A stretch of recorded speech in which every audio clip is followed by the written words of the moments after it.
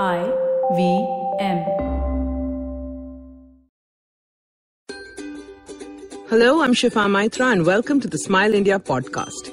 Here you get to hear news, but with a twist. The news is all about India and Indians and is 100% positive. So stop groaning about what is wrong with the country and look at what is wow. So let's get started. In Calcutta, a young girl of 14 was made to stop studying to marry a man more than double her age. She wanted to study and be a writer, but after marriage, none of that was possible. Her husband was an alcoholic, and soon with 3 children, she was beaten up regularly. She was determined to survive, so baby Haldar escaped with her 3 children and started working as a housemaid.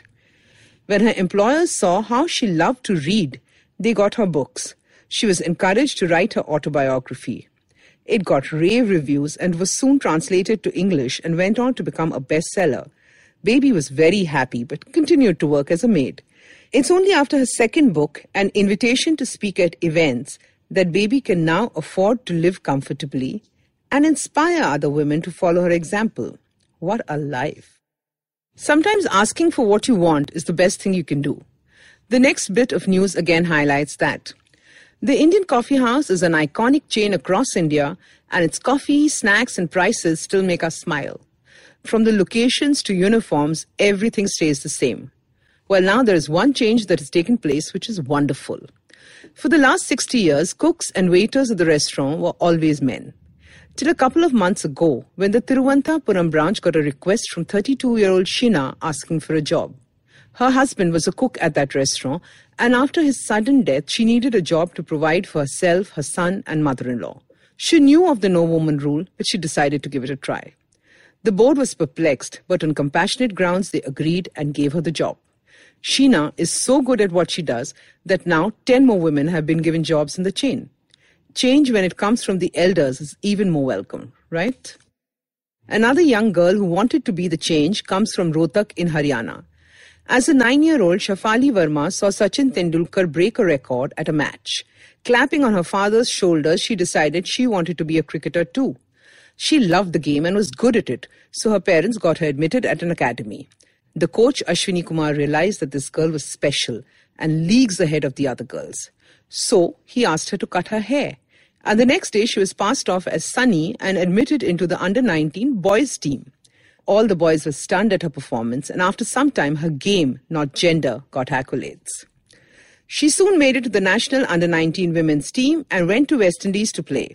Here, she became the youngest Indian to score 50 in a match and broke her idol Sachin Tendulkar's record. He was 16 when he set the record, and 30 years later, 15-year-old Shafali from a small town in Haryana broke his record. Just shows that determination and hard work is really what counts. Another group of determined women are a set of homemakers in Mumbai. They all live in a housing society in suburban Malad and barely knew each other. One day, when the children were playing together, a 4-year-old was excluded because she was from another religion. She went home crying. Her mother was also upset. She wrote about the incident in the society's WhatsApp group and was pleasantly surprised when other mothers understood what she was feeling. The women met up and all of them said that as mothers, they are the first teachers to their children, so they need to clear the misconceptions. They decided that all festivals would now be celebrated collectively in the society. This has been amazing because children now ask questions to the ladies celebrating that festival, and there's always a positive takeaway. Here's hoping more societies, schools, colleges, and places of work encourage this sort of celebration instead of mere tokenism. And here's something that you need to do. Next time you celebrate a festival, call your friends, neighbors, and colleagues from another faith over. Let them see and understand why celebrations happen a certain way. And when they call you, please go with your children. Learning about customs and cultures will only help them. What's more, after eating all those goodies, nobody's going to ask for dinner that night.